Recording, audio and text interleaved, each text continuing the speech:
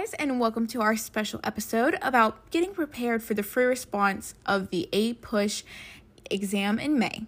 Now, this exam is organized into multiple choice and free response, where the free response is broken down into short answer questions, a long essay question, as well as a document-based question that you must be able to answer with grace and agility. Now, how do you get prepared? It's important to know what each kind of question is first. In short, a short essay question, aka an SAQ, is a series of related questions about historical era or event asking you to either argue, compare, or analyze a cause and effect situation. Now, these responses are to be between 3 and 4 sentences long per each question because each short essay question is broken down into 3 parts and make up a whopping 20% of your overall AP exam score.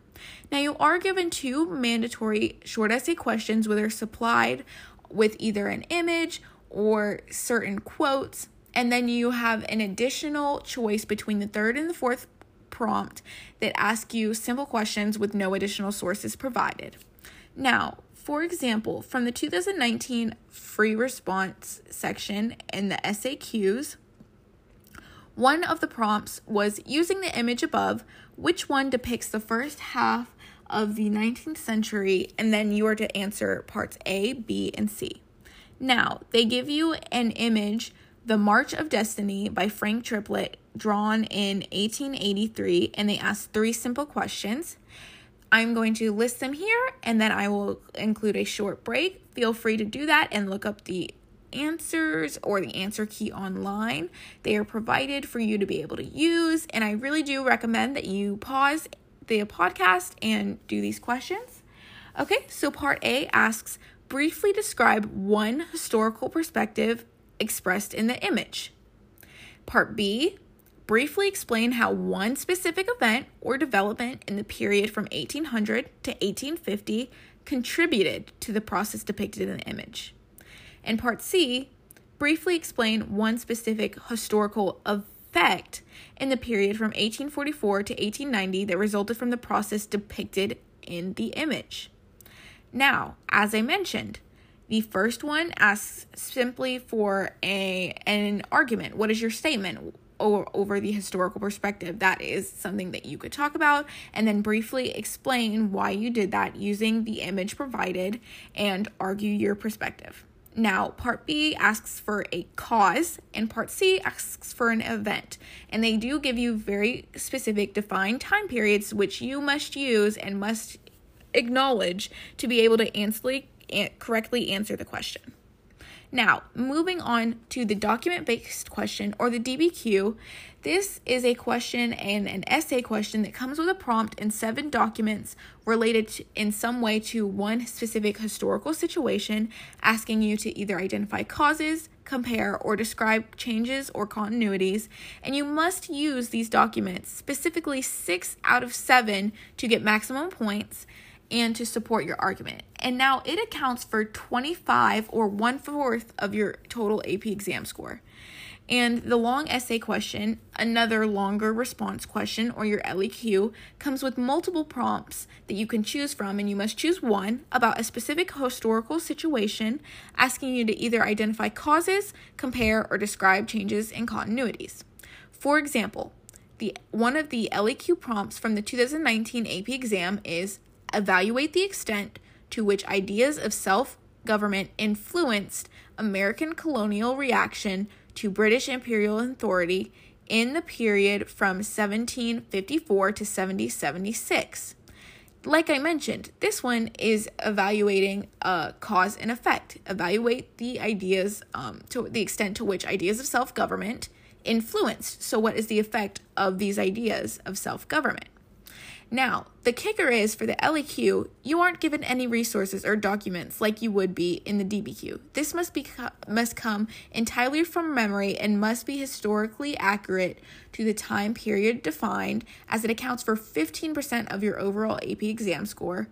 Now, this prompt seems like a slam dunk to me, but if you're having any doubts, please go and catch up using our Period 3 and American Revolution podcast episodes, which are there for you to use at your ease. Now, Each section comes with a rubric that you can easily look up online to see how points are divided and the qualifications to earn each point. Now, as I mentioned, it is very crucial that you practice these using these prompts that you can easily find online, and use the rubrics provided to practice, not only to see and assess your content knowledge, but also to be comfortable, because these are timed tests. And you must use these rubrics to grade your practice written responses so that you can prepare yourself for the specificity that you must answer your questions with. And yes, practice is essential to ensure success.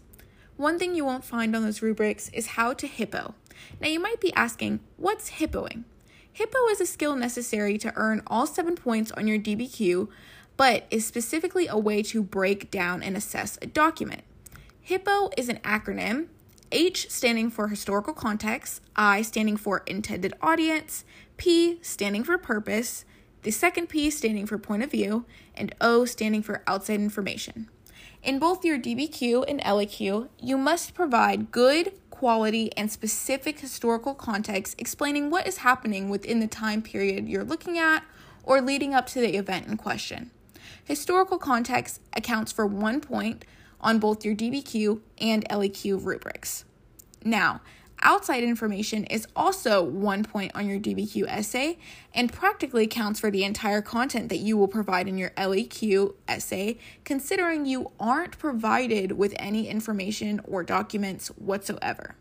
Now, intended audience, purpose, and point of view are things that you must acknowledge and define within your DBQ for 3 out of 7 of your documents to earn as many points as possible.